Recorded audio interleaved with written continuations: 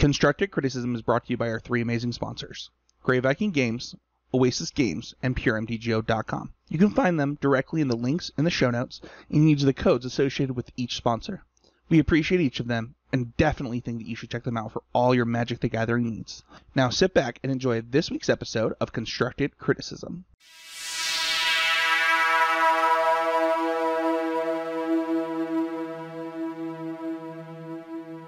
Hello everyone, and welcome to a brand new episode of Constructed Criticism.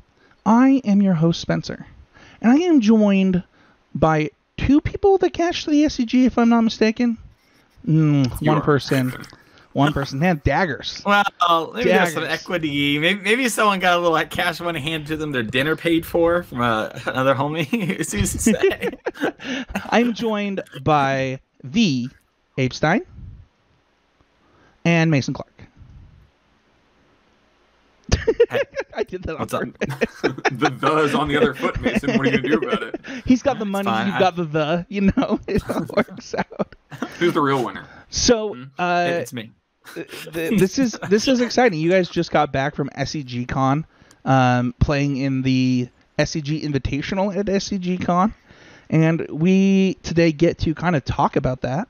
That'll be kind of our main topic today. Before we do that, we do have Always Improving, our main segment, and then I've got a little bit of housekeeping to do. But let's do Always Improving first. It is the point of the show, guys. We want to be getting better each week, and I'm gonna go first because you guys got to play in a 200-person Magic event, but I got to be at home playing Arena and wishing that I was watching you guys play a Magic event.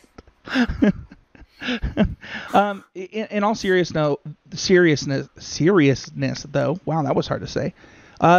This week for me in Magic was really interesting. I was trying to decide. I got Diamond and on like Monday or something, but I had a really busy work week, and I was like, do I want to get Mythic? Like, do I care? So I got to Diamond 1, and then I decided to switch to the Phoenix deck that had recently done well. And I lost like 11 matches in a row. And was like, you know what? I'm not going to try and get Mythic this month. But it was really interesting though, because I did end up learning a lot, and actually have ended up playing that deck a ton more. And one of the things that I'm remembering about myself as I play more Magic again, as I keep ramping it up over the last year, is that I am the type of person that really needs to get my hands on a deck and do like quite a bit of playing and playtesting to really understand the ins and outs of a deck. And the current version that did well of Phoenix, the Dragon Rage Channeler version, is actually significantly different in my opinion than the Fairy Dragon, is that the name of the card, version? Sprite Dragon. The Sprite Dragon, thank you. Because especially when you consider your sequencing, like with the other version, you would pretty much just like wait till you could land. You would either turn 2 or turn 3 Sprite Dragon, or you would turn 2 or turn 3, or you would turn 3 like the 3/3 elemental that Scry 2. And in this version, it's pretty different, where you pretty often want to be playing either a Dragon Rage Channeler on 1 or a Smoldering Egg on 2. So, and you're also saving your... It's also a very much a explosive iteration deck, where like... or expressive iteration deck, where you very much are trying to get the most value out of those iterations and make it maybe the first or second spell that you cast on one of those 3 spell turns. And so because of that, you actually want to be finding 2 spells more so than you want to be finding lands pretty often, so that you can easily do that. And just understanding how different that is than like a Brainstorm deck was kind of a learning curve for me. So yeah, that's kind of been the thing that I've been working on this week. I did make it all the way back up to Diamond 1 before I had other obligations. But it was a fun learning experience, and I'm continuing to play it today. Continuing to play it this week. I'm all the way back up to Platinum again, and it's been really fun to grind the ladder with something that I think that listeners could safely say is not in my wheelhouse. That's me in a nutshell, Mason. Why don't you go next? Sure. Yeah. Like I said, the Phoenix deck is definitely different too. if listeners haven't played it, it is much more like the modern Phoenix deck than it is the like legacy cantrip heavy deck. Even though some of that stuff still kind of carries over a little bit, but it is much different now. So it's cool to see that get some work in there.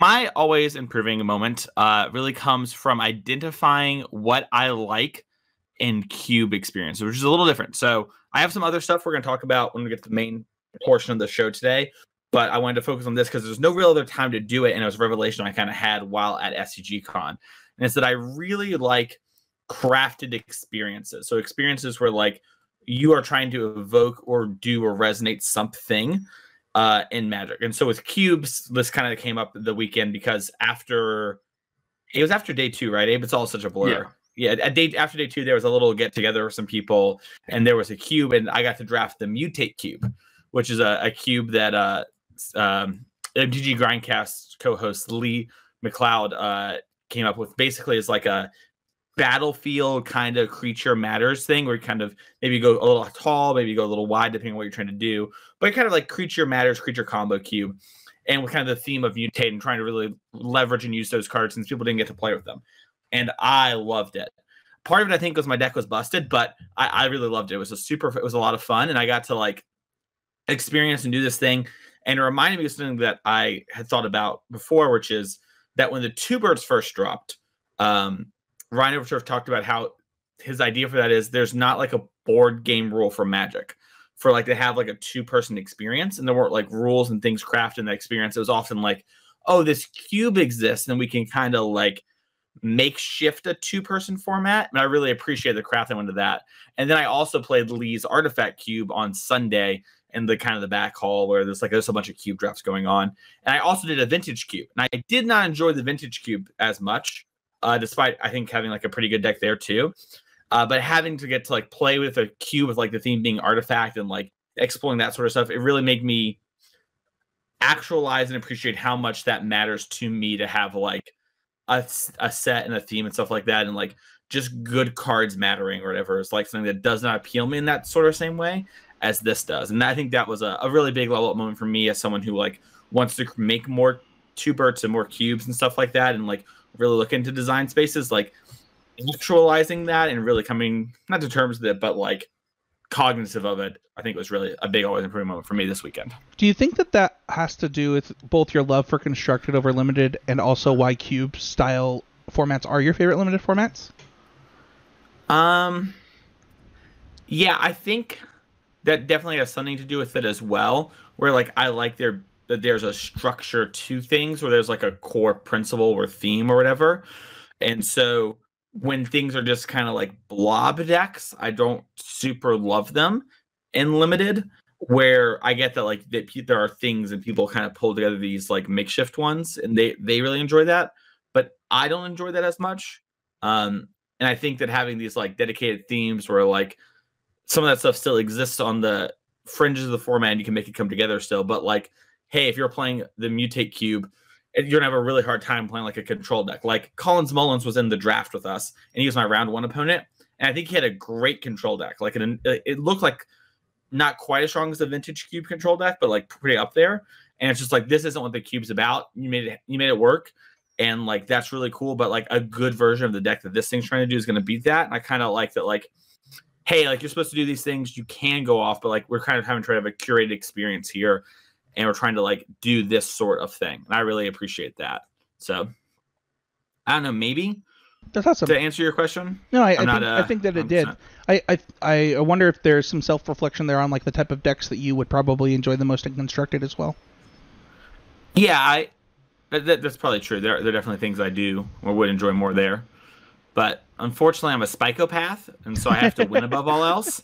So I don't know what fun is, and so if you could help me learn, that would be great. It was really, really funny to me hearing you come over and like tell me this revelation as was happening, because I was like, yeah, like every time we've talked about limited, you say all of these things about it that I love that you hate, and all these things that these cubes are trying to do make it so much more like constructed. Wow. Suddenly you're in love with it. It's awesome. Yeah. But yeah, I mean, I think those ideas and concepts are really really cool, and I think that like we even talked about it at the Invitational, but Lee Lee's cubes are so well constructed and offering that kind of experience.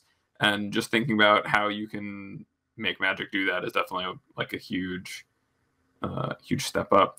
For me, my always improving moment this week actually came a bit from just the ability to see the homies again and have those conversations about like Magic on like the highest level. I think that between the car ride I had with my friends Dylan Jealous and Kellen Pastor, Kellen wound up top 8 in the Invitational and is a longtime friend of mine, but just having the opportunity to like, you have a car ride and you're talking about, you know, why it is you've chosen the decks you've chosen, or, you know, how it is you approach certain matchups, or just how you approach preparing in general. Having those big conversations with people who you haven't talked to in forever, or, you know, I got to meet a bunch of the Moto grinders who came out to the event, the young Zoomers, like Karate Dom, who also top 8 the Invitational. We're just gonna have conversations with them about like how it was that they were thinking about things, and you know, kind of getting a sense for who they were as people. I always find that those things really, you know, they explain people a lot to me. I'm like, oh, I like have a better sense for what that person's like. But when I reflect on what they think and how I can contextualize it to the way that I think, you know, that's a huge like boon of growth for me when I like find something that resonates with me from someone else and their experience, the way that they process it. So there's just a lot of that. Too many for me to really, I'm so jealous. Really get into in just one segment. But it was really good to see the homies again, not just for the hangs, but also for just the love of learning about Magic and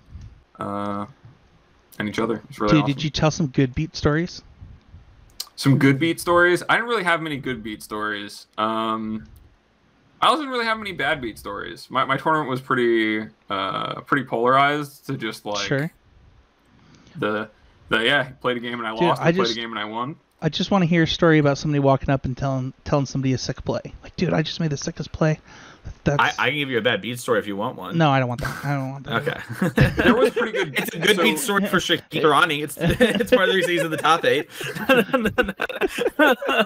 If you want a good beat story, Will Kruger was very, very proud of a play he made with Hammer against Blue White, where he just like had the second Sigardazade and some other stuff he like really wanted to protect from the Springleaf or from Prismatic Ending, and so he like played and sequenced his turns in a way that the Sigardazade looked like the most valuable permanent, and then it was actually just a huge setup where he had the second Sigardazade and was totally prepared for it to go away, but he just like sequenced in a way and like thought about things in a way and like got his opponent to spend the Prismatic Ending on that Sigardazade and just felt like he was like 5-head about it for that's the best. Forever. It was awesome. See, that's the story I wanted, Mason. That's the one. I want to say too along the same lines, because I mean I had a very similar experience. Like every time I talk to Mylan, the kid's just so good at Magic. He's just like insane, and like A was there for this one where I was like round 3. Yeah, it's like the end of round 3. So if you haven't played the Invitational before, it's a split round format, split round tournament, 4 rounds modern, 4 rounds standard, 4 rounds modern. Then you do it again in day 2, and then the first format's the top 8. But you don't have to submit your deck list until the first round of modern. So sometimes people will make choices and whatnot. And so like he comes over and he's 1 and 2 right now, and he's like, the first thing he says is like, should I play 4 IOK or 3 or 4 Thoughtseize and 3 of the other? And we're like, well, what's your record? And he goes 1-2, and then we're like, yeah, IOK. And he's like, yeah, for sure. And so like he swaps in the 1 IOK, takes out the 1 Thoughtseize. He's out of the burn bracket, right? And then we're talking to him, and he's like, I have to get a Hex Parasite because I'm gonna run into the Chalice of the Void decks. And we're just like, what are you talking about? He's like, yeah, you get Hex Parasite off your Urza Saga, and then you blow up these Chalice of the Voids with the Phyrexian mana. That like idea and thought has not happened anywhere. Like, no, at least not publicly, right? Like maybe I didn't get to see the mock stuff, so maybe that's something he knew from like Nathan or Phil Helmuth on Sam Rolfe on Twitter. And like maybe that's what happened and you learned that, but that wasn't my impression from looking at stuff. And it's just like, yeah, this kid spent like 10 hours reading artifacts. Everyone's playing Urza Saga, everyone's losing a Chalice, and he figured out you should play Hex Parasite. And like, it's like, why did we not figure this out? Like, Abe's like, we're talking about how we can't beat blue white control. And it's like, we just didn't, find the Hex Parasite. Like, come on. Like, this is the thing. That's total gas. So, Yeah, it's awesome. I'm so jealous of you two. Like you haven't. The first thing that I did during my one-on-one with my boss today was like, hey, like I need to go to this tournament in Las Vegas. Like, let's make this happen. And he's like, yeah, like let's do. 2 weeks, baby. That's gonna be me come post Vegas. I'm gonna be missing out. So yeah, so really quickly before we move on to our main topic, which actually is the SCG Con and kind of the lessons learned from there. Couple things happened. One, we updated our Patreon, and there's now swag for a couple different of the, actually I think all of the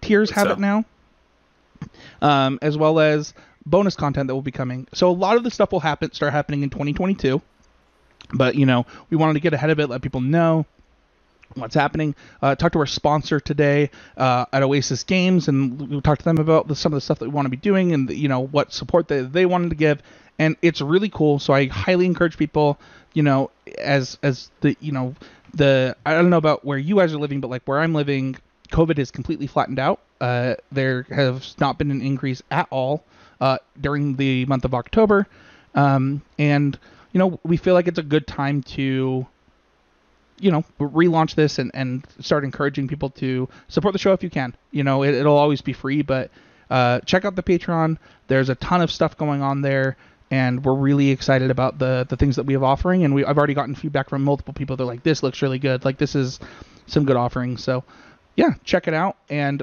as part of that, I don't have the exacts on it, but I wanted to say, because you'll look at it and you'll wonder what it is, or if you haven't been a part of them in the past, but we will be relaunching the Constructive Criticism Open Series, something that we only got to do 2 of before the pandemic started, and I'm really excited about it. It's something giving people an offering to play Magic and things like that, and one of the benefits is going to be free entry into those on the Patreon, so check that out. That's kind of it for housekeeping, unless anybody has anything to say on it. Am I allowed to play on those again?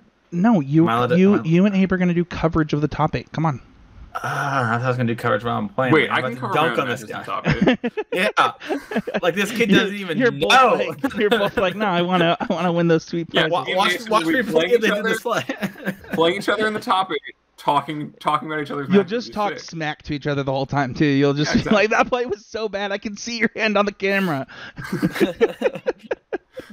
I don't need to see Abe's hand to actually know Abe's hand. I read him like a damn book. Let's move on to lessons learned.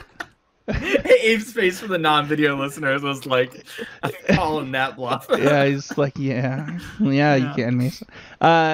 Mason, I want to let you go first. And I'm really interested, because you said that you had some stuff you want to talk about the standard metagame, and I'm really interested in kind of how you ended up where you ended up on your deck list. I talked about it in the Discord when you posted your list, that I was really interested in kind of where, not just your 75, but like where cards landed in your 75. Yeah, so standard. This is going to sound kind of weird because I'm going to say a lot of stuff here, but just stick with me for a minute. I think that the best deck for that tournament was probably Blue-Black or Grixis Witch. I'm unsure which of the two is the best deck for that tournament, but I think one of those two was the best one, despite Blue-Black Witch losing to Epiphany in the finals of the Invitational. If you look at all the win rate, which we'll look at later, it's just like kind of the best deck by a lot. And we actually knew about this deck the whole time. And despite knowing about it, we didn't actually put much time into it because we were a little lower on it, and we thought it would have some problems with actually beating Blue-Red, which it actually kind of does in the first games, but it just destroys the other decks, and then post-board, you're pretty good against them. But with that being said, I think those are the best decks. I'm unsure if those are actually the best decks in Standard, because the Standard format's over. Like essentially, we have like another week of ladder, but in 9 days from this recording, Crimson Vow is out on Standard. So it's one of those things where it really depends on how you want to look at Standard, where I believe that when we look back on things, people are going to say stuff like the Witch deck was the best deck of Standard or whatever, like we saw it come out and destroy. That might be true, it might be not. It's going to be really hard to tell. I know it was the best deck for this weekend, for sure, especially with how things broke and whatnot. But at all time, I do personally believe and think it was actually mono green. And I'm going to kind of go into how I got there and everything right now. And I'm curious to hear what Abe has to think about some of this stuff too. once I'm done here. But basically, when you look at all the results over all the tournaments, Izzet Epiphany won the 2 biggest tournaments through Standard's lifespan. It won the World Championship and it won the Star City Games Invitational in the hands of Corey Baumeister, won the last one there. That being said, basically all the other tournaments had a large chunk of mono green players in the top 8, with mono green often coming in first or second place. And honestly, a deck being in the finals, it's like, if a deck's favorite is going to win or whatever, but like a finals appearance is very, very good and very, very telling for me. So when I look at all the data for Standard, it's very telling to me that mono green is actually just one of the best decks.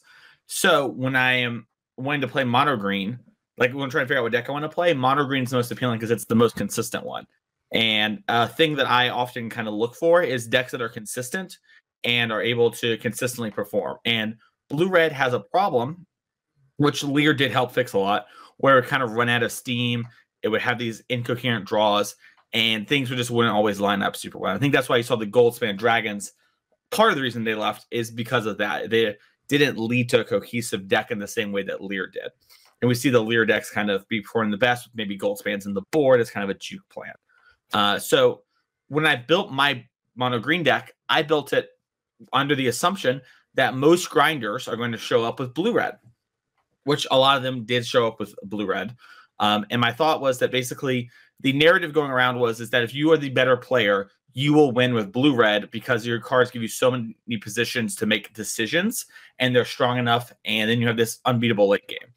And so you can win in the mid game still with your deck, but you actually have an unstoppable late game, and since you're better, you'll get there. And then now we kind of have this arms race to beat each other. And I think it was very hard to beat each other. And so I think you kind of have to, you get in this weird spot where if you're going to beat each other, you're going to need to give up a lot for green, and the green deck's still going to be there because when you look at all the data, green's very, very good.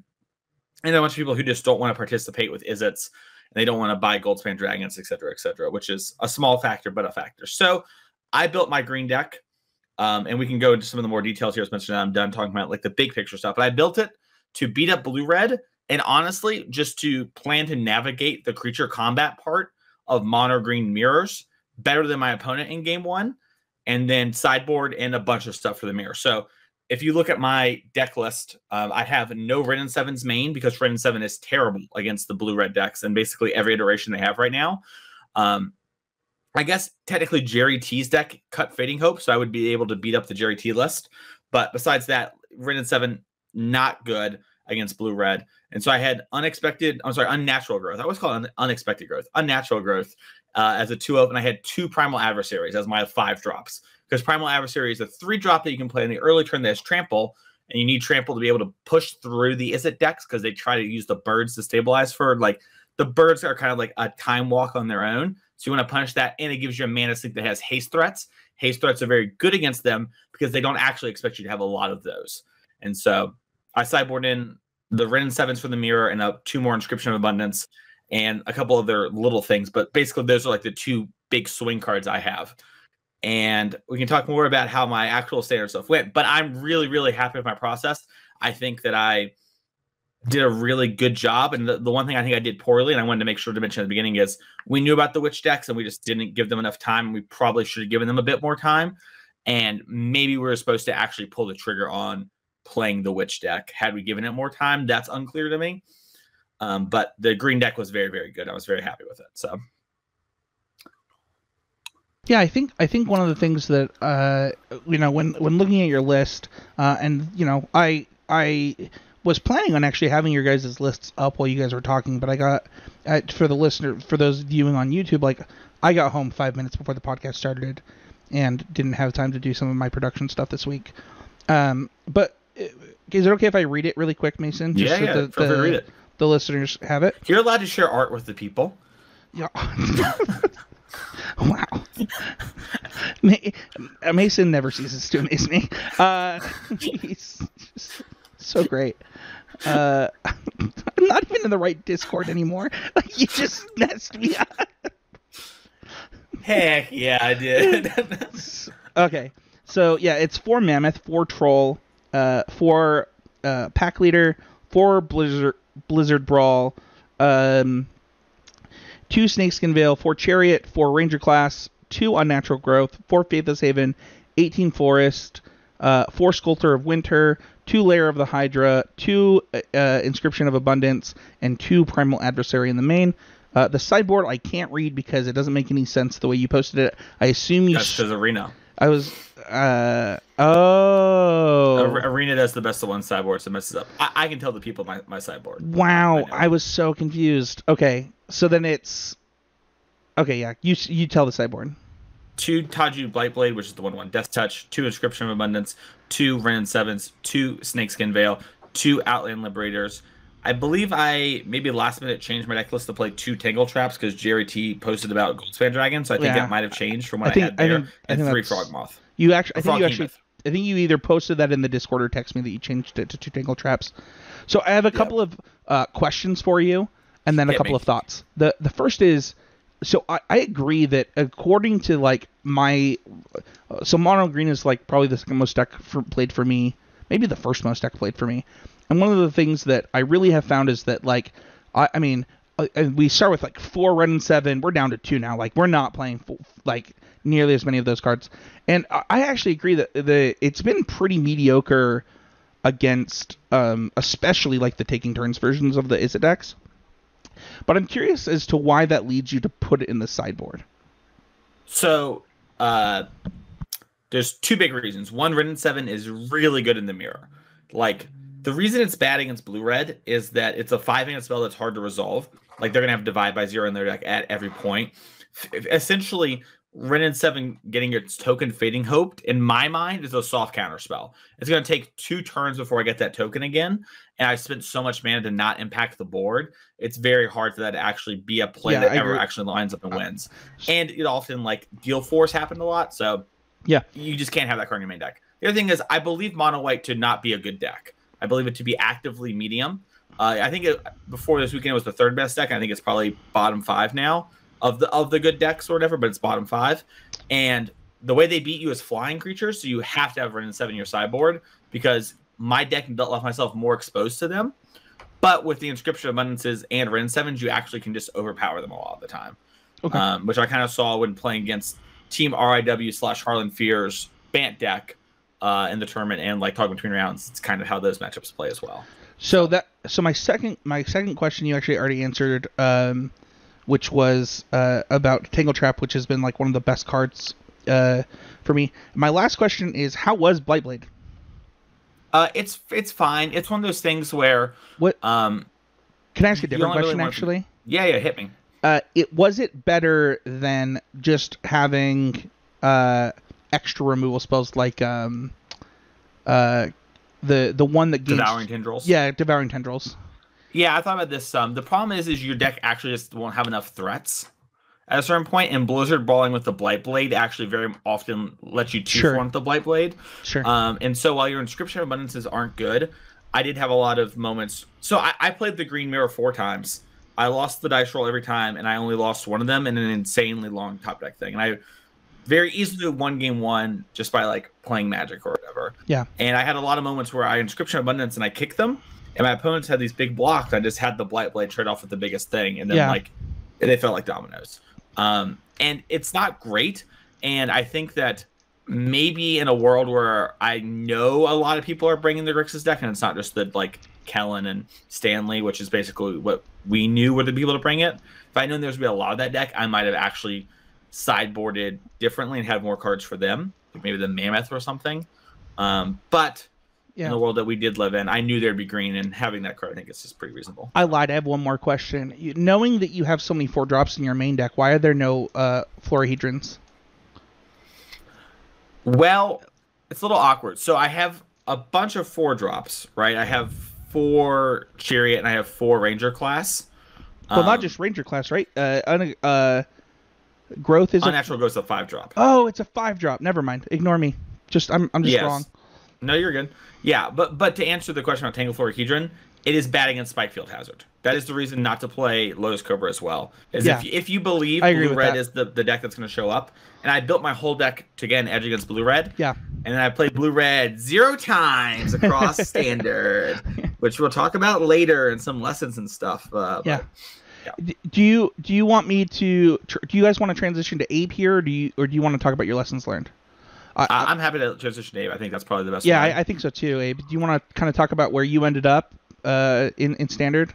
Yeah, so Mason and I actually did like share a bunch of the same assumptions about the format. I think we thought that Epiphany would be pretty popular, but that I at least thought that the creature decks would show up more than they did, which I was very surprised when I felt like the field was a lot more about the Epiphany mirrors especially by day 2 than it was about the creature decks. I think I played against Mono Green twice on day 1, and then I didn't see it at all after like round 3, and it felt like the deck was actually just kind of underrepresented in the metagame, considering that coming in it was kind of viewed as the best like level 0 deck to be playing.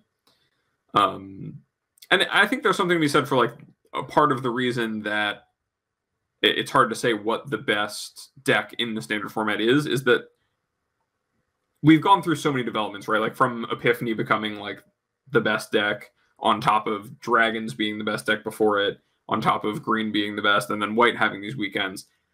But as things have slowly gotten more hammered out, and things have been eliminated from the metagame, like the black eye twitch decks and like various builds of the mono white deck, as they kind of fell by the wayside, there's more room to apply pressure to other things. And I think mono green was like the last champion to fall in some respects. And I didn't really expect that to happen this weekend. I really didn't expect much innovation to come from many players. And there was a lot more of that Sedgemoor Witch deck than I thought there would be, and just more people willing to take risks. I played against blue-green ramp twice in my tournament. I played against blue-green, not Sultai. Yeah, just straight blue-green. Like the early Aliantrazi deck is kind of what you're talking about?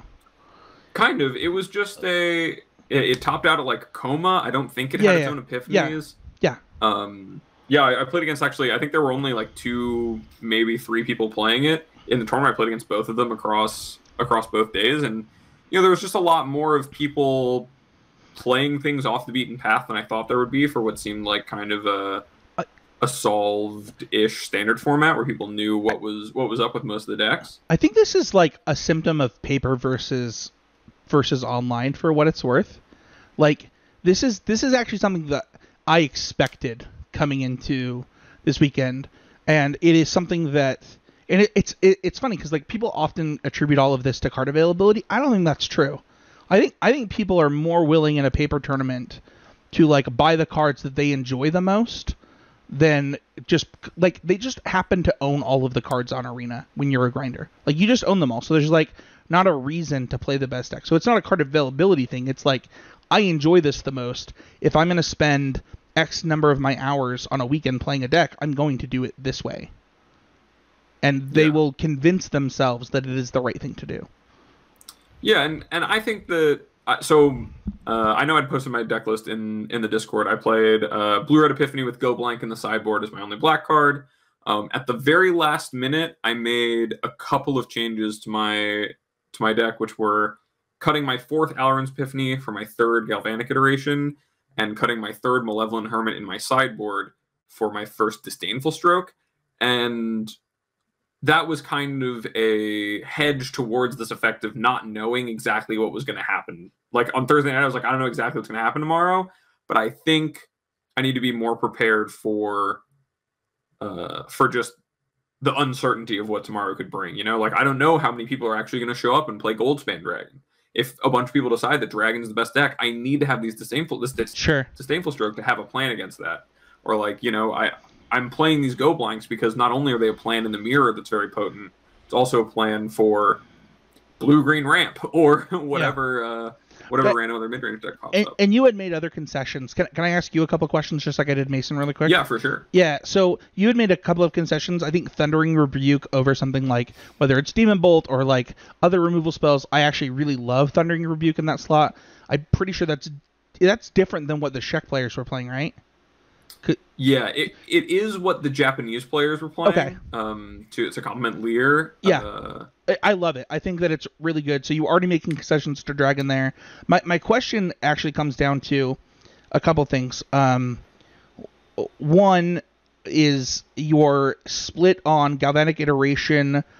You only have two. I guess it's just the number of Galvanic Iteration. Where like in my head, this is like a no, you do have them. They're the Windfalls. You have 4 Windfalls. So where like for me, when I've been playing this deck, I've been playing them as a 3/3 split.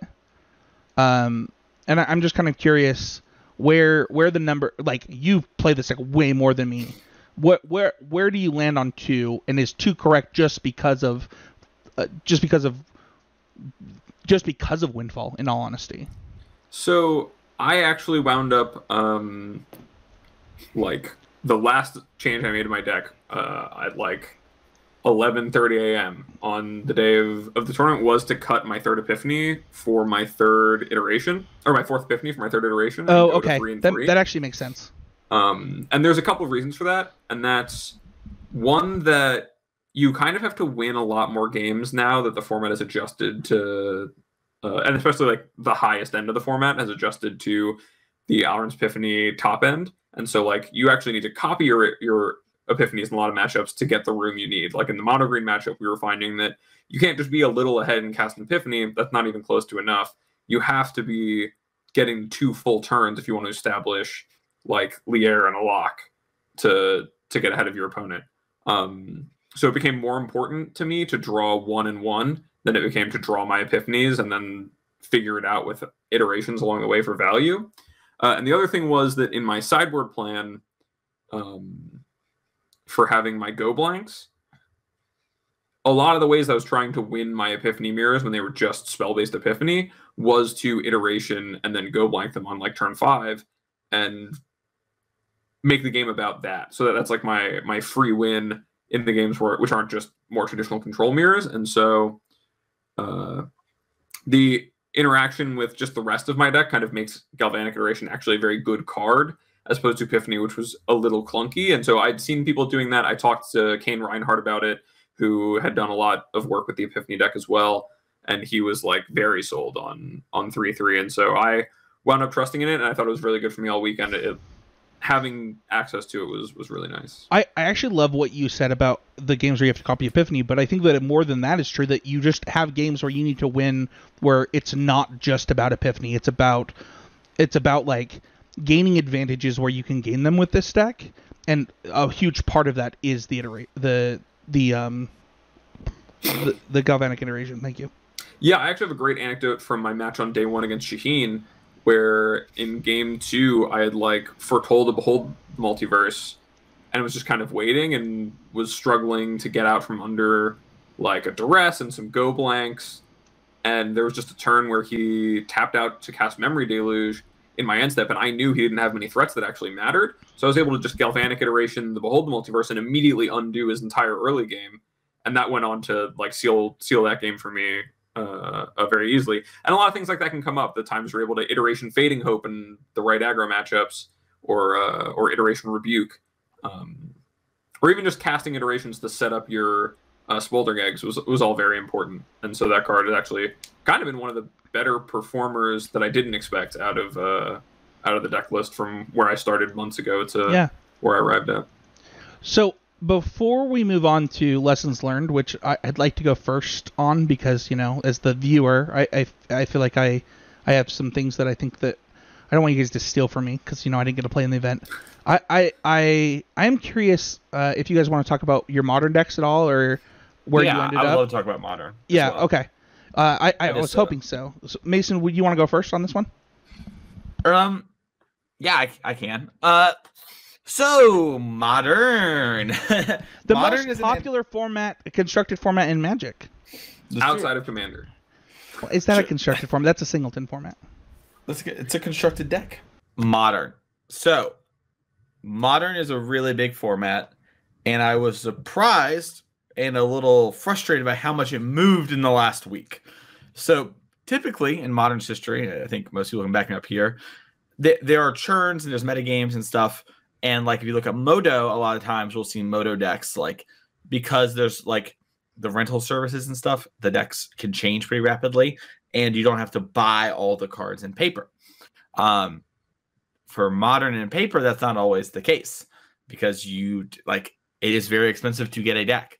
like the deck that I believe is probably was the best deck for last weekend in a money pile is like a $3,000 standard or paper deck, right? Like it is called Money Pile.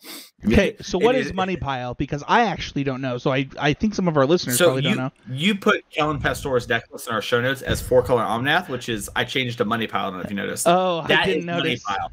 Yeah, because there are actually like 4 different 4-color Omnath decks, and I was like, this is Money Pile. Like I'll mention it before the show, but I forgot to. Yeah, so Money Pile, these are the cards. It is all the good ones. It is like Renin 6, Teferi 3, Expressive Iteration, Omnath, Fury, Solitude. And then you have like Eternal Witness, Ephemerate, and you play a Time Warp, and you just kind of outvalue everyone. You play removal spells and lands and Dorian. So it's the elemental deck that evolved. I was actually gonna mention that on the show.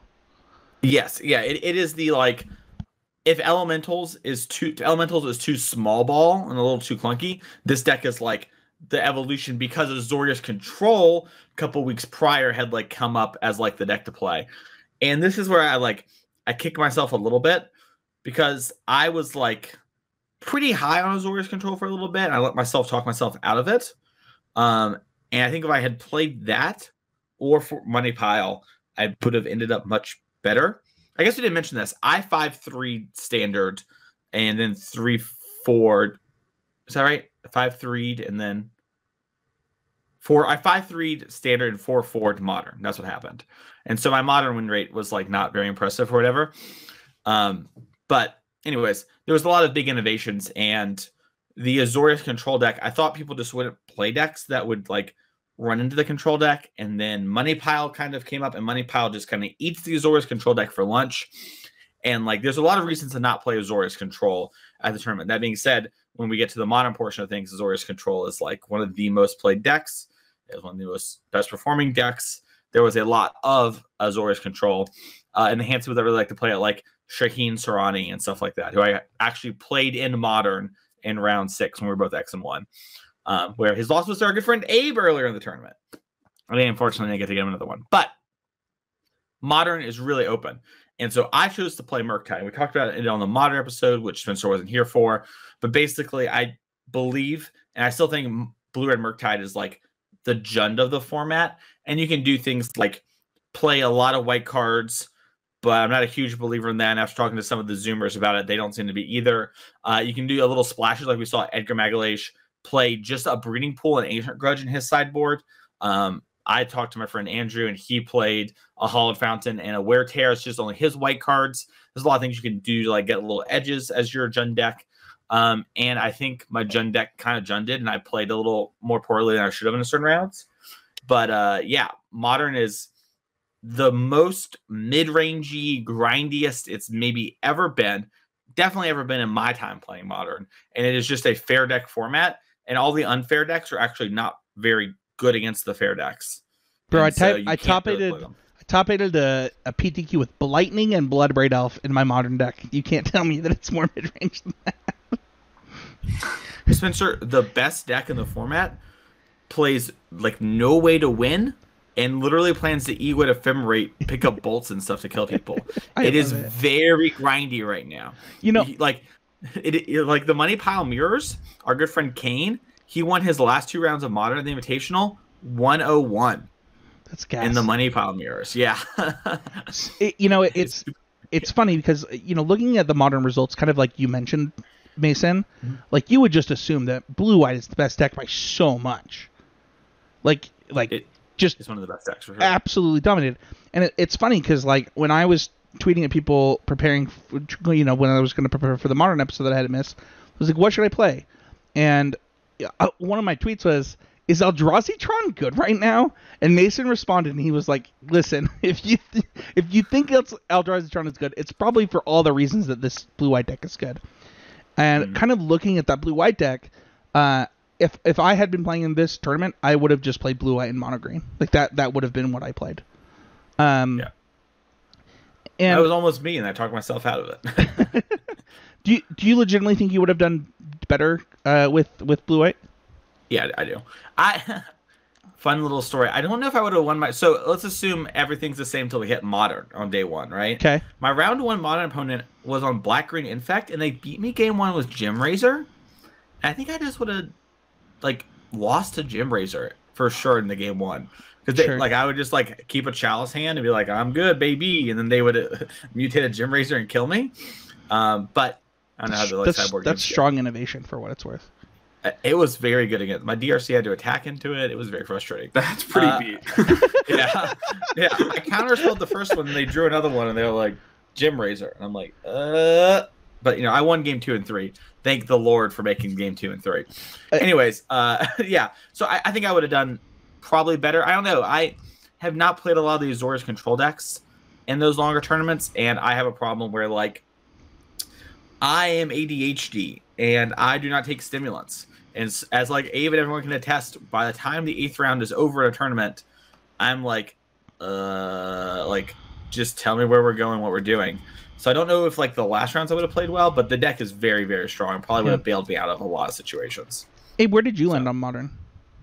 I wound up sticking with the old trusty Hammer Time, and I don't know. I think I kind of had like this is a little bit into my lessons learned from the event, but I had a little bit of an opposite experience with Mason, where Mason was kind of begrudging the fact that the format had developed so much in such a little time right before the Invitational, between Blue-White rising to dominance, then kind of being eaten up by Money Pile.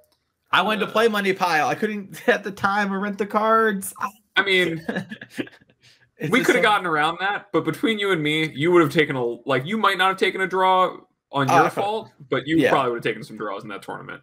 Fun fact, it was just so I've hard to never drawn in a Sanction Match of Magic. Did you know that? Always first time for anything, Mason. Unless you're going to scoop a lot, it's going to be like probably would have scooped. So, so I wound up playing Hammer, despite the fact that the field was, supposedly going to be all these decks that are anti-Hammer, which is, what I have basically been signing up for, because I think the deck is just that good. And over the weekend, not only did, at least one player, I think, actually it might have been just the one, top 8 of the Invitational who was playing it in Karate Dom, but also it, won the Mox. So, I don't know. Deck's pretty good. But my kind of lesson from Modern and my feeling of the Modern portion were that I should have reminded myself more in the last second when I was building my deck, and deciding on literally my last 2 sideboard slots. The same thing I reminded myself when I was building my standard deck, which was that there's a lot of unpredictable things that happen in a field, and there's a lot of things that you just can't be prepared for by name, but be sure to make sure your deck can play those weird games and have a plan for, the field. And I wound up playing against Esper Reanimator twice and Grixis Luris twice, and just all these decks I had not built my sideboard for. I had chosen to play Void Mirror and Seal of Cleansing as my last couple of slots to make sure I was hedged against the decks I thought were really good for the weekend in my mirror match and these Solitude 4-color piles, and I played against neither. It was just you can never predict what you get out of Modern. I was going to say, you're describing every Modern tournament ever, right? Yeah, exactly. And so I kind of let myself forget that, in the sense that I was making sure I was prepared for the matchups I thought were really important and that I would be able to get out of the rest. But I definitely felt in the Grixis Luris matchups that maybe having a pro-red, pro-black creature would have been very good. Sure. And against the Esper Reanimator deck, having the pro-red, pro-black graveyard hate creature would have been really good. Right. And yeah, so it's kind of just a lot of Modern being Modern, and it's like that sometimes, but I think Hammer is still, an absolutely fantastic choice for any Modern tournament, and still does well in the face of all the decks that are hating on it. So the problem with Hammer is that it is very skill intensive, and everyone comes hating for you. This is I tried to be a Hammer gamer, and it was just it's just legitimately very, very hard. And while you do get cans that bail you out, nowhere near as much as Azorius Chalice hands do. And yeah, you're free. You have to earn your wins a lot harder, especially because everyone has a plan for you. But even playing against all these decks that had a plan for me, I felt like there were a lot of games where I was like, yeah, my deck is, I still feel like I'm going to win this game, and I still feel like my deck is functioning really well. That's kind of just like where the modern format's at, though. That's like the hammer problem for the format, is that people are so skewed towards making sure they can beat that first and then beating everything else later. But hammer's still so good. You know, it's just kind of what makes modern great right now to me. I before I move on to my lessons learned, I do have kind of a modern question for you guys, or it might not even be a modern question. It might just be a tournament question. Do you guys feel like you guys accounted for it being a paper tournament enough? Yeah, I think I did, at least. Like I was pretty sure there would be more money pile, because the difference between buying cards from money pile and buying cards for standard is I spend. So it was like what, $50 for a Goldspan Dragon. So I spent $200 on Goldspan Dragons for the one tournament. That sucks. Spending $200 on like endurances and solitudes, you know, it's like, well, I have those forever. And also there's a thing where like people play modern a bunch, so you can like source the cards or whatever. And I thought there would be a good amount of it. And I think that like generally the way I build my sideboards in modern accounts for that a lot. Like that was not a problem I had that Abe was experiencing, where it's like I played against like a wide variety of decks as well. And I just kind of was like, I had games and plans for all of them, you know, and it just wasn't a problem where I had cards that would have hedged for those things had they come up. So yeah, I don't know how Abe I feels. think I made a pretty big error in not in like unhedging my deck and making those sacrifices. I think if I could go back and change my sideboard like back to what it was before I had written out my deck list and submitted and made that last change. Sure. Even though I thought my deck list was fine, I would. Cool. So I have kind of two big lessons learned from this weekend. So I in looking at results, which is basically what I can do, and kind of watching player interviews, I kind of learned two things. One, that word travels, I think, faster than a lot of people like to admit when it comes to Magic right now. And like, it only takes one person playing against, a witch on Arena for it to get out. And so it's really funny, because if you had asked me what blue-white control looked like before the event, or 3 days before the event, I probably would have told you a significantly different deck than I would have told you right before the event, because I played against it on ladder right before the event. And so to me, like, my lesson learned here is actually to, if you see a deck and you see something different, to remind yourself to question why somebody might be doing something. Why is somebody playing this blue-black control deck in a world of Izzet Epiphany? Because there was a blue-black control deck before this deck, right? It was a lure deck that also happened to play, I think it's the Serpent or whatever. Like, so the fact that people are kind of going all in on this particular game plan is really interesting, and I think that the blue-black control decks were a lot closer to Shaheen's list without the snow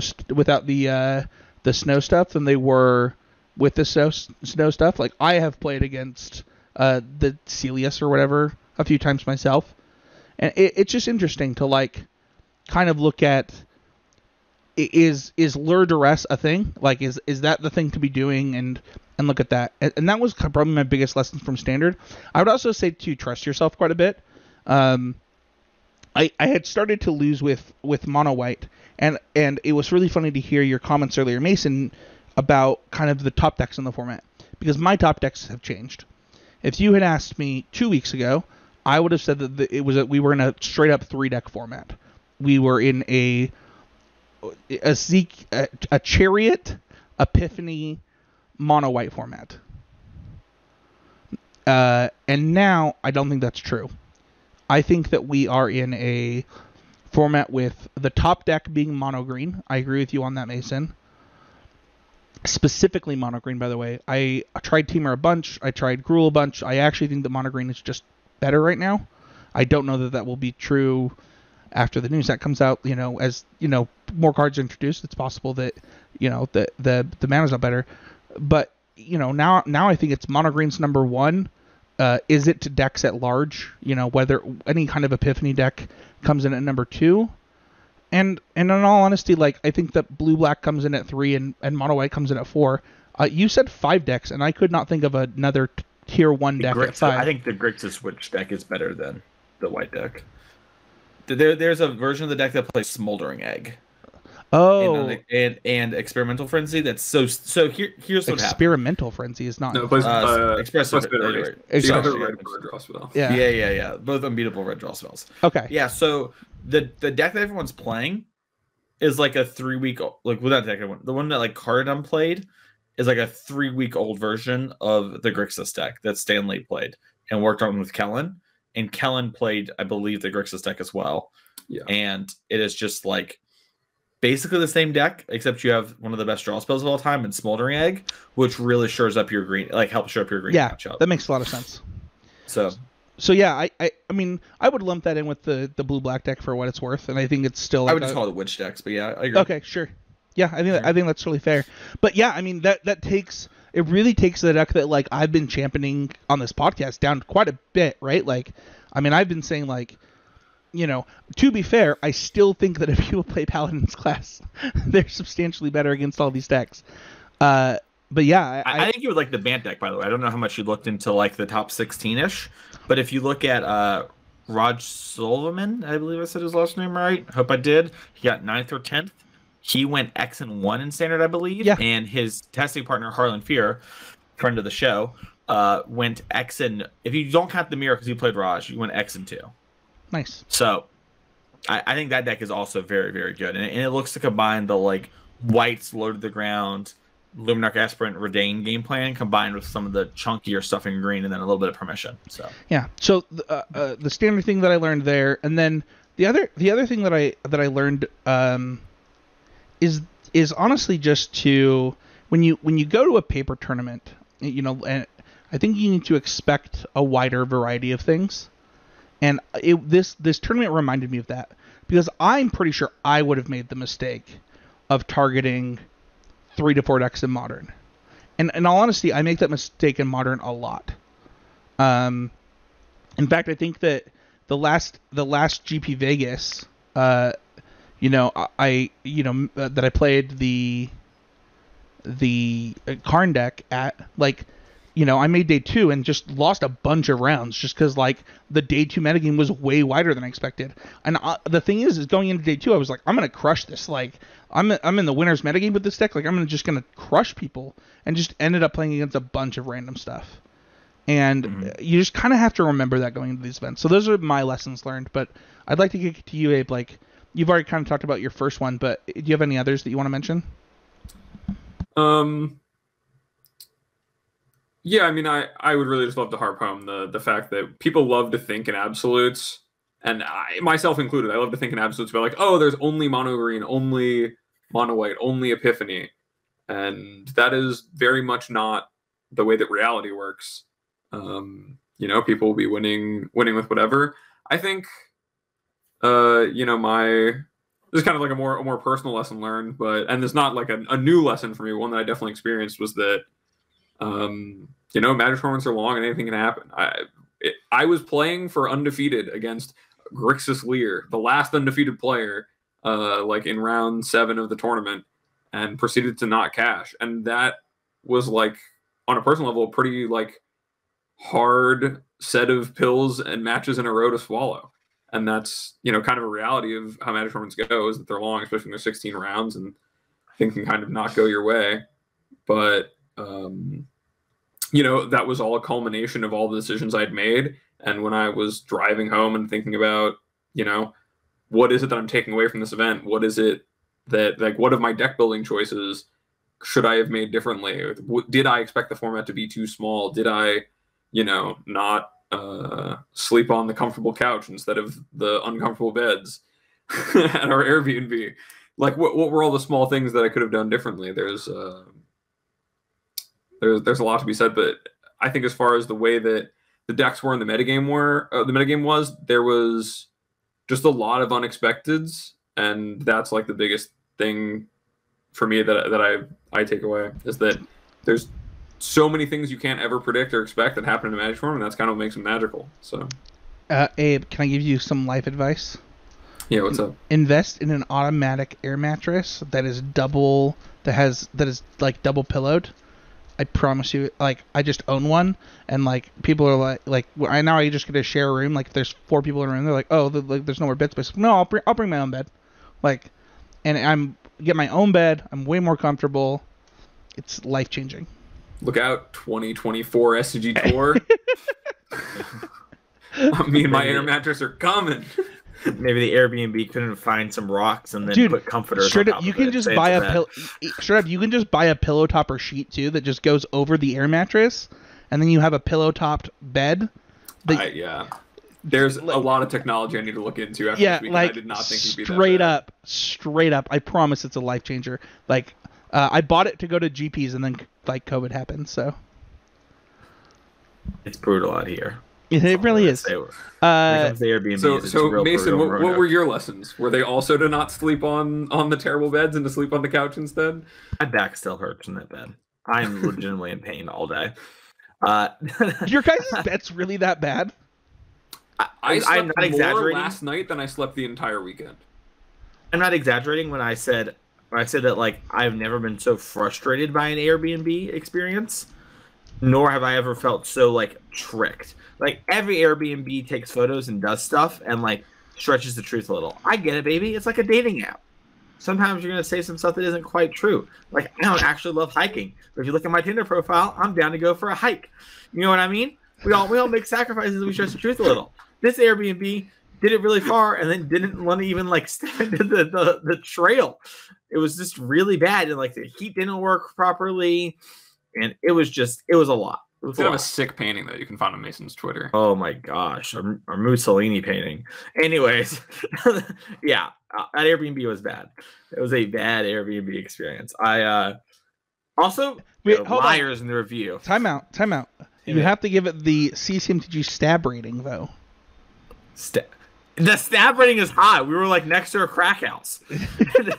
yeah. The 2 houses adjacent. So how many knives? Did you give it like 3 knives, 4 knives, or 5 knives?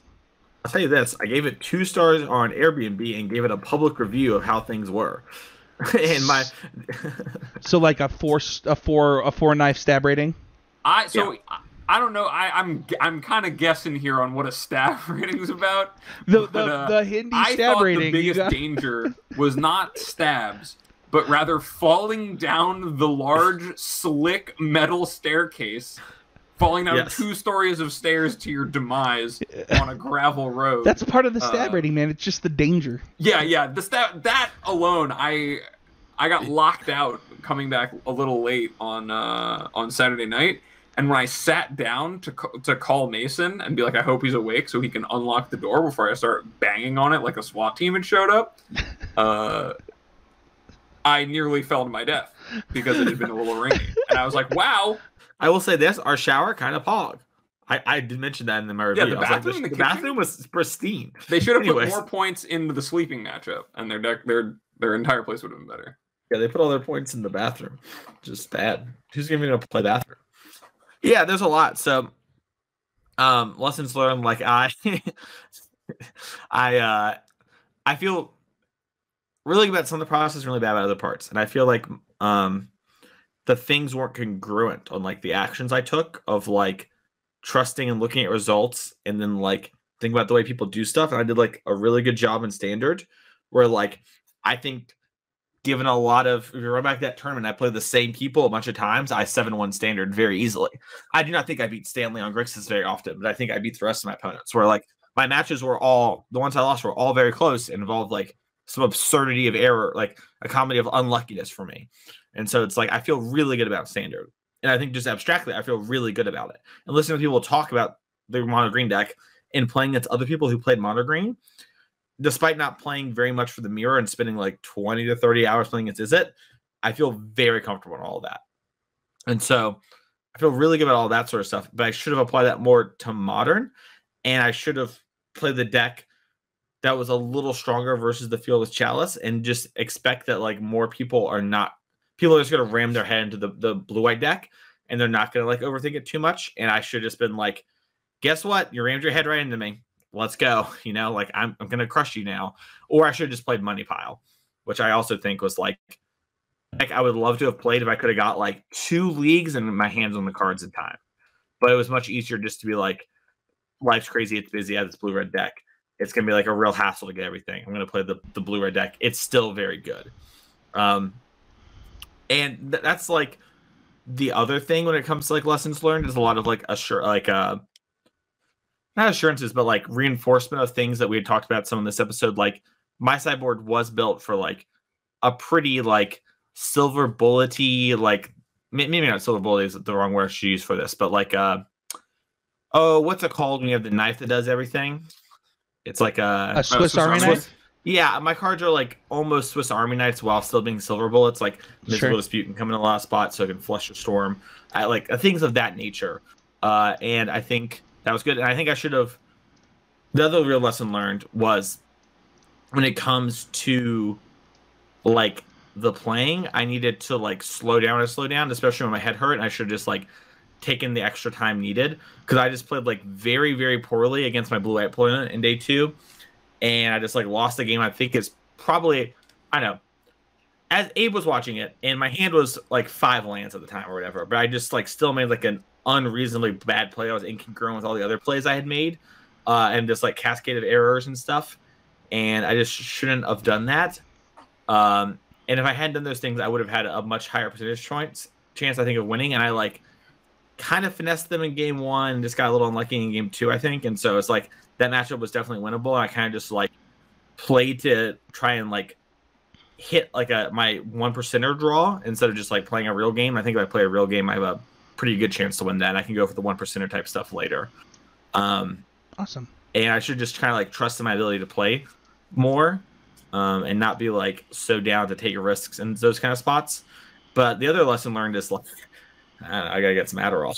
Like I have diagnosed. You could get a prescription. You're diagnosed with ADHD. I very easily could, and my experience with Magic would be a lot easier, because I am just dying after every tournament. The other thing is, like, I think I am very good at osmosis jonesing it, as I like to call it, where like I watch, I listen, I take things in, and that's helpful. And I like should lean on that more. And I should have been. It goes back to the money pile thing. Like I should have been more willing to just like watch Kane and Canister's VODs, like just talk Kane's ear off with a nice little dinner maybe, and just like call it a day and play the money pile deck. And so, and like just ran around town and got those cards, or like spent the extra money. And you catch me in Vegas, I'll be money piling unless something crazy happens in the next week, and I'll switch to that deck. So those are our lessons learned. I hope that everybody gets some pretty good nuggets from that. We're going to quickly move on to talking about the metagame. I don't think that there's like a great reason to talk about standard right now. We've got a new set coming in a couple of weeks. Mason, how long do we have? You tell me every 9 week. days. We have 9 days. 8 days because today's over. We have 8 days till it's on Arena. We have 7 days from the time you're hearing this as a listener if you're listening day 1. If it's Friday, you have 6. I can go on. Technically, this podcast goes live on Thursdays typically. So you have 1 week if you're listening when this podcast drops until it is on Arena. You know the whole set by now. Well, You've read my article. Let's talk then about Modern really quick. So the list that they gave us for Modern are the XR1 decks. This is the first place list, second, third, fourth, fifth, 7th, 8th, and 17th place lists. This gives us, I believe, 3 Azorius control decks, 1 Grixis midrange deck, 1 Jeskai midrange deck, 1 Jund midrange deck, 1 Humans deck, and 1 Shadow deck. Of these decks, 1, 2, 3, 4, 5, 6, 7 of these 8 decks, because 6th place did not 7-1, have companions. Companions are good. Whoa. Mason, I'll let you take it away. You wanted to talk specifically about Grixis Death Shadow, which won the tournament in the hands of Corey Baumeister. Yeah. Just for if you because it wasn't broadcast. It was standard for the top 8, but he did 701 intentionally drawing into top 8 with the Grixis Death Shadow deck, and this is I don't get it. This is the thing. The Death Shadow deck is very weak to the card Solitude. It's very weak to the card Teferi 3. It is not great against Chalice of the Void. It has, I think, a decent enough timing on Shark Typhoon and that sort of stuff, and it's pretty good versus the rest of what the deck is trying to do on like a big picture level. That all being said, I heard Corey say against multiple blue-white players, as he was just clearly clowning on them by going 7-0-1, that this matchup is very good for me. And all the blue-white opponents did not believe him. And there were things like Teferi 3's getting hit off Ragavance that made some of this happen, and obviously like some fortunate draws. But I do not get the Grixis Death Shadow list, and it only cements in my mind how good Corey is at Magic. But there must be something to this deck, and it just shows how underexplored Modern is. I wanted to use that as a jumping off point real quick. And we can get back to in a second here, but yeah, I want to go back to that point in a minute after we talk about Grixis Shadow. So what do y'all think about Shadow before we talk about the underexploredness? Because I think this deck list looks really solid, especially in Modern. You've got 3 Inquisitions, 4 Thoughtseize. You're already starting off with like the ability to play a Jund game. I assume that if we looked at Brad's list, who also top 8'd in 7 Wonder Better, that he's got a similar, like, I'm playing a ton of 1-mana discard spells. And it's true. And it's true that is not very good against Chalice, after turn 1, but that's why you play 7, right? So that you have like a 98% or something to have them in your opening 7. It's lower than that. I think it's like 80 something. But, I don't know. How else do you want to start the game other than like taking the Chalice out of their hand with this deck? Yeah, man. Right, but like, it's kind of the same thing. Yeah, that's fair. I'm just saying that even if you thought the Chalice, right, the deck just has like other ones, and there's just like other structural problems. But what do you think the structural problems are? I'm curious about that. This list looks really solid to me. Well, I'm sorry. I should say like the way things line up against blue white. So, like I'm curious what Abe says. Then I'm looking at the list now, and I also am like pretty skeptical of registering Death Shadow into a field of like Solitude being one of the most played cards. But I am pretty interested by like 3 Dress Down in the main, which I know has been like previously. Like this deck did make a blip on the radar, I think, like 2 or 3 months ago. One of the first places where Dress Down started showing up as like a card people should consider because it's so good against Urza Saga and against a lot of the pitch elementals. But if you think as Dress Down is like counter draw your Solitude, I think that's a little interesting as to how maybe that matchup swings. If you're able to just set up positions where it's a counter spell for their best removal spell, and they're like very committed usually to like at that stage of the game wanting to pay 5 mana to cast it. I also just think that, another deck that did go 7-1 was Logan Underwood's Grixis midrange deck, where this was a similar concept, but the only difference is that he's much more controlling with Snapcaster Mage rather than having Death Shadow and like the Dress Down stuff. And I think that just, I guess against this field, the discard... He does have Kolaghan's Command main, though, for what it's worth, whereas Corey does not. Yes, but the general conceit of like I'm gonna play like a discard spell Lurrus deck turned out to be very good for this tournament, and I guess that might mean that the discard plus threats is like lets you, when your threats are cheap enough, lets you kind of play a similar game to the blue-red v blue-white matchup that we had like uncovered when we were talking about what our plans were for those matchups, and so I can like see how it lines up maybe a little better despite the awkwardness there of Solitude versus Death Shadow specifically. But yeah, if you look at the fact that Jund and both Grixis decks went 7-1 or better, there's like something we said about that just being good against the field that weekend, especially when you see this kind of outdated blue like Grixis Snapcaster Mage list also perform well. It could just be a familiarity thing, and also, Corey Baumeister's very good at Magic. So the dude's insane. Can I ask you guys a question that I hate to ask on the podcast, but I want your opinion because a podcast listener asked me it. Do you guys think that Ragavan's getting banned? Not a shot. You both say not a shot. That's what I told them. I was like, listen, if they were going to ban Ragavan, they would have already done it. Like. I don't believe that. I believe that a long enough timeline Ragavan could be banned, but it's like years down the line, right? Like it's like or a year down the line. Yeah, I think you have like 365 days to play with that card minimum. I bought Full Art Ragavans like on purpose.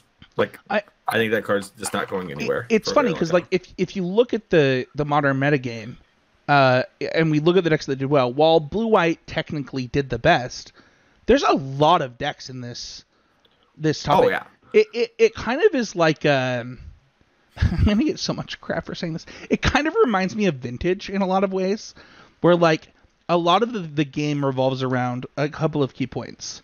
You're resolving your key spells, whether that's Expressive Iteration or a Planeswalker, and then it's resolving your key spells, mulliganing, and then sequencing. In all honesty, it kind of is what this format looks to be about.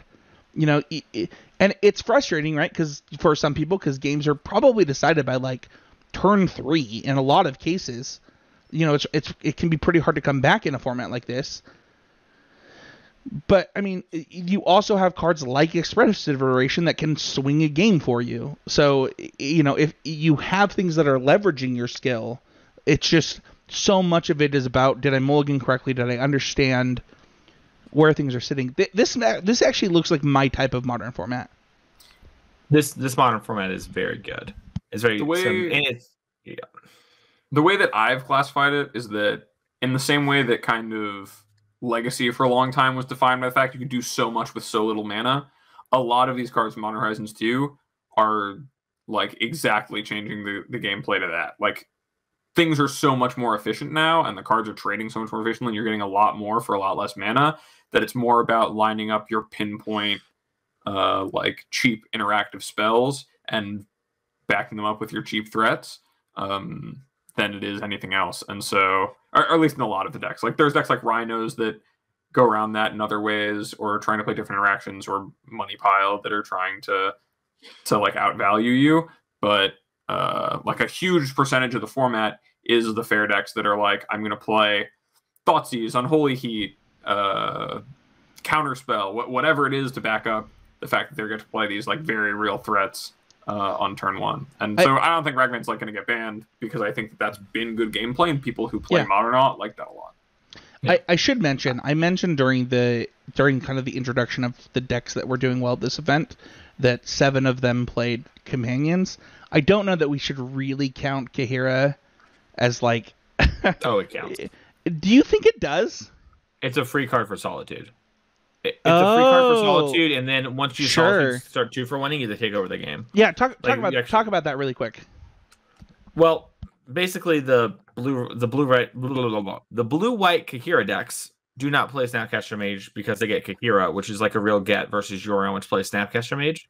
But by having Kahira, you get to spend 3 mana and then get a card for your Solitude, which now turns your Solitude into like 3 mana, like Swords to Plowshares at no mana later, right? Like you kind of pay your 3 there. And then if you pick it up early, and then you're kind of in your opponent's position when you have to play around it, if you get to Hardcast your Solitude, you now get to play your Kahira and start Vigilance attacking for 4, which is actually like a pretty real clock when combined with Lifelink for the blue-white deck. The blue-white deck will just normally not die from that point. So having a like white card to pick up, and honestly, like when the decks played Endurance, where they were like Bant or whatever, that's then actually, like having the green white is huge. That's actually busted. I had not thought of just the fact that it just makes your Solitude cost 3 mana. Yeah. Yeah, and if you combine that with things like, I mean, like the Money Pile deck does this to an extent too with Yorion, where like you want your Yorions to big flicker, but like if you pick up your Yorion and you have an Ephemerate, you now have turned your thing into like a 4 mana kill 2 as I've dropped something important on the floor. I'm not gonna lie, man. It's pretty real. You might have just convinced me to start my Mana Traders account. Yeah, I try to get you. I mean, I was very high on this blue-white deck 2 months ago. I wouldn't start my Mana Traders account to play Money Pile. I'll tell you that. It's not going to be possible. Yeah, don't do that one. So, to be fair, if you would like more modern content from us, like, versus videos between the 3 of us, like and comment specifically on YouTube, and we can definitely make that happen. So we need them YouTube comments for what it's worth. We have to talk about this though. because it's about the Corey deck and it needs to be talked about. Yeah, go. Modern is being underexplored. So the Grixis deck has been around, like Abe said, since the Hunter Burton Memorial Invitational. Hunter Burton Memorial, sorry, where Aspiring Spike played a list similar to this. It wasn't worked on. It wasn't really innovated. Corey just kind of brought it and did it. And we saw this from other things too. We saw Harlan Fear, who hasn't really played Magic during the pandemic, and people like him who haven't played, who came with these huge innovations. Harlan brought 3 Thrun the Last Trolls in his modern Rhino sideboard because it destroys blue-white. The blue-white decks cannot beat Thrun the Last Troll, nor can the Mirror, nor can Murktide, nor can Jund. No one can beat Thrun the Last Troll. There is so much going on, and Rhinos is arguably one of the most fleshed out decks in the format. It was one of the first decks we saw. Now, you could argue there's been some big innovations with Yorion, but specifically Temur Rhinos, which is what Harlan was playing, that has been a big thing, and no one's done it. And there's a lot going on in that sort of realm, and I implore you to take a few more chances with things. Same thing with Fury and Murktide, not been done enough. I love this Modern discussion, and I'm super excited to play Modern moving forward. Abe, do you have anything else to say before we wrap this up? Not really. I think that we covered my only big thing that might be a little controversial is I think Money Pile is it as far as Modern. I think that is the last big step forward we're going to see for a long time, unless it's coming from like a brand new archetype coming up, because there's just not a better built way to play all of the best cards in Modern. I got to ask you guys, there were 0 Money Pile decks that did well enough to top 8 this event, and also one literally top 8'd. Kellen Pastor played Money Pile. Kellen was in, you're right. Was you're in right. 6th place. Yeah, and also... No. Hold on. I'm sorry. None of them 7 wonder better, is what I should have said. That is true, but there are a few problems for this that I think come into real life. So Money Pile's been doing... They drew. Yep. Also, it's a mixed format tournament. Yes. So, in the same way that, I'm unsure if we play out the top 8, if maybe Grixis Lurrus actually makes it across 16 rounds of Modern. Right? I'm unsure of that. That isn't clear to me. I'm not. I know I'm saying this kind of it sounds like I'm saying that it wouldn't happen. I literally don't know. It is a much different experience, and Corey started off with it would be in a much different place with that, right? Sure. And the decks he would play, and so it's unclear to me. But Money Pile is doing very well on Moto, and I think it is very hard. And I think Money Pile reminds me a lot of Azorius from 2 months ago, where this is what happened. I'm just gonna say some spades. Couldn't win in Modern. I was trying a bunch of different decks, and I knew I could always fall back on Murktide because Murktide was strong. And I know how to play Murktide. And I can do that sort of game plan. I saw X-Files blue-white deck, which is pretty different than what we have now, but only maybe 10 cards different. There's a little more prisoning. I was wow, that's great. 5-0 to league, 4-1 another league, played a local thing. I was this is good, but there's a lot of reasons not to do this. Whatever. Post in the testing Discord, everyone's kind of blue-white control, gotta go. And I was that's a good point. Blue-white control. I literally don't know what you just said. I tried not to be too loud. I was trying to be the blue-white control is garbage. Outplay everybody. Sure. Those decks are a little clunkier, which is true. There are some real things there. But as we get better at blue-white and we hone it and we get better, I think that is a real thing. And I think Money Pile is going to be a similar way where I'm not sure if the Money Pile builds we see right now are perfect. And they will need to adapt as time goes on and things change. For example, I think the Thrun plan is maybe something that Money Pile could look into doing as an answer to other stuff. So yeah, there's a lot of stuff that could happen there, but that deck is very good. And the core shell of good. So the thing about it is the deck plays all the best early removal and Bolt, most I should say, Bolt, Path, and Prismatic Ending, and Fury, and Solitude. So the deck plays 20 interaction spells, so it gets through it all. I just really quickly, because I said something that's not true. According to SEG's Twitter, Kellen did 7-1, but his list is not listed in the 7-1 or better deck lists. Yeah, their I website actually is... know the story behind this, I think. Oh, it's because you get the game loss. Yeah, so they were going to put the deck lists on Twitter, and he actually had registered in his deck list 4 Abundant Growth. He got a game... 2 Abundant Growth instead of 4 Abundant Growth, 2 Abundant Harvest. And so it was actually while we were driving to dinner that he found out he had gotten a call and was oh, yeah, no, it's supposed to be 4 of this. Wouldn't he get a game loss in top 8, though? He did. Yeah, so he did get a game loss in top 8, and it was assessed in his match against. Why wouldn't his list get posted though? Because they only found it when they did the deck checks and then were posting the lists. They looked at the deck list again and were like, "Oh, this says 4 and 2," and so I think that they caught it there and then never corrected it and posted it. Listen to episode 400 of Constructive Criticism to hear the story of the person that literally literally lost 3 matches due to a deck list error at an SCG Invitational. That is going to do it this week. This was a deep, awesome episode. I have not hosted Constructive Criticism in a long time, and I don't envy you, Mason. Three hosts is so hard, man. By the way, thank you, Spencer, for hosting. My throat is dead from the SCG Con. I've been sucking on halls this whole time. I'm not gonna lie, I like snapped off the S, but I was super nervous this week, just because I haven't done it in so long, and 3 is just so much harder than 2. So I don't envy you for doing this every week. Something I knew immediately coming back to the show is that I didn't want to host 3 people. And so, but I snapped off the S because, like, you know, it's my thing. It's the thing that I did for years. So, I just want to say that I was rooting so hard for you too. I don't know if you saw my Twitter handle this weekend, Dave, but like, I did. Made my heart sore. I love you two so much. I'm so glad that I get to do the show with you guys every week. This segment right here is where we would put a Patreon question if we had one, but we didn't have one this week. So if you want to check out those awesome new Patreon benefits, head on over to patreon.com/ccmtg. We will answer your questions at the show. One of the coolest benefits that I actually didn't even ask these guys about, because it was one of the things that Allie and Mason had come up with, which is so crazy to me because it was something that we charged $25 for when we were on the show, that Mason and Allie were only charging $10 for, and I kept it there. Is you can actually help us pick show topics, talk with us about them, and we will put them on the show. I kept that, Mason, because I love that. I love interacting with our most engaged listeners, things like that. So head on over to patreon.com/ccmtg at $5 and above, you get access to the Discord as well as, you know, the Patreon question. So check it out over there.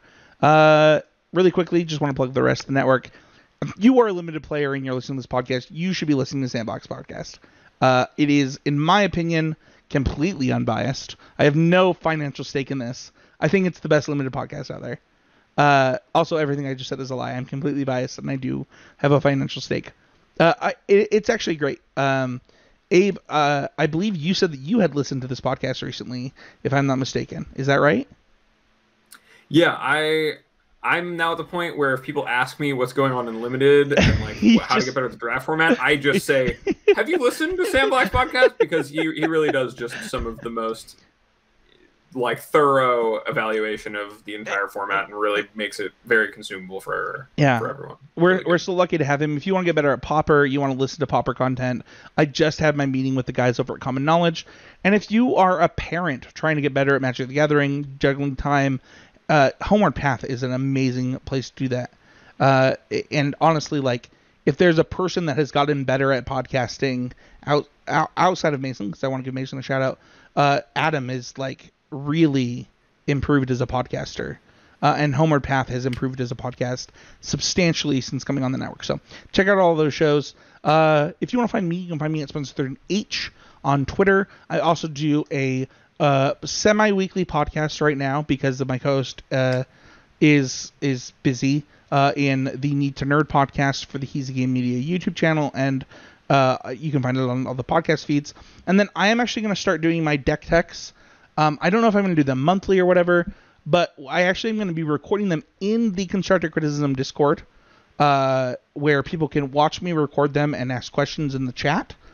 So if you are a patron of $5 or more, you'll get access to that, and I'll actually take questions at the end, kind of similar to what Sam's doing with his Twitch channel, but I'll only be doing it for our patrons. I'm going to be doing a deep dive on, for those wondering, my next one will actually be on the green-red Shaman's deck in Historic. a deck that my win percentage is well above 80%. And I think the deck is completely underplayed and something to be really excited about. Yeah, so I think those are all the main places that you can find me. Mason, where can people find you? You can find me each and every week here. You can find me on Twitter at Mason E. Clark. And you can find me at Card Kingdom, writing about a arena format. Right now it is preview season, which means we're talking about spoiler Oilers. Is there a card that you're the most excited about? Not really. I kind of like the 4/4 in green a lot, but that's kind of like a one of fun of spot. Yeah. The card's sweet. You're Captain Mason. You have to be excited about the called shot Thalia. Oh yeah, I love Thalia. I mean, that's easy. that one goes without saying. I wasn't gonna bring it up, but yeah. I mean, Thalia's great. Like that card's gonna dunk on mono green. And you do weekly Card Kingdom stuff, right? Heck yeah, I don't skip weeks. I'm built different. I never missed a week. I've even written on the holidays, and I will be too this year for Thanksgiving. My article will be up same day. I love same it for Christmas. Hey, where can people find you? Find me always over on Twitter at twitter.com/morenothings. I want to give a quick shout out, since we're talking about the patrons and the Patreon, to Dylan Jealous, who joined the Patreon last minute to get Mason's mono green deck list and played my Hammer 75 at the event after riding down with me and had nothing but good things to say about both deck lists and was like, wow, I would have gotten demolished in this tournament if not for the fact that I copied those deck lists. He frequently was just like, wow, this Hammer deck is good. And then it was like, wow, this green deck is also good. Dude, it's the best feeling. It's the best feeling. If you want to see more of that type of content, don't forget to go to patreon.com/CMTG. One of the things that I wanted to make a stretch goal, we haven't talked about goals yet, it's something we'll probably talk about, is versus videos of the three of us, like doing quarterly versus videos where, like, you know, bring it on. We actually did once talk about if somebody like says something about a matchup that somebody else disagrees with it, they have to do it in the arena. We have to record it while the other host commentates. But I think that requires some Patreon dollars to get to happen. So we gotta talk about that. But thank you everybody so much for listening. I mentioned this a little bit earlier.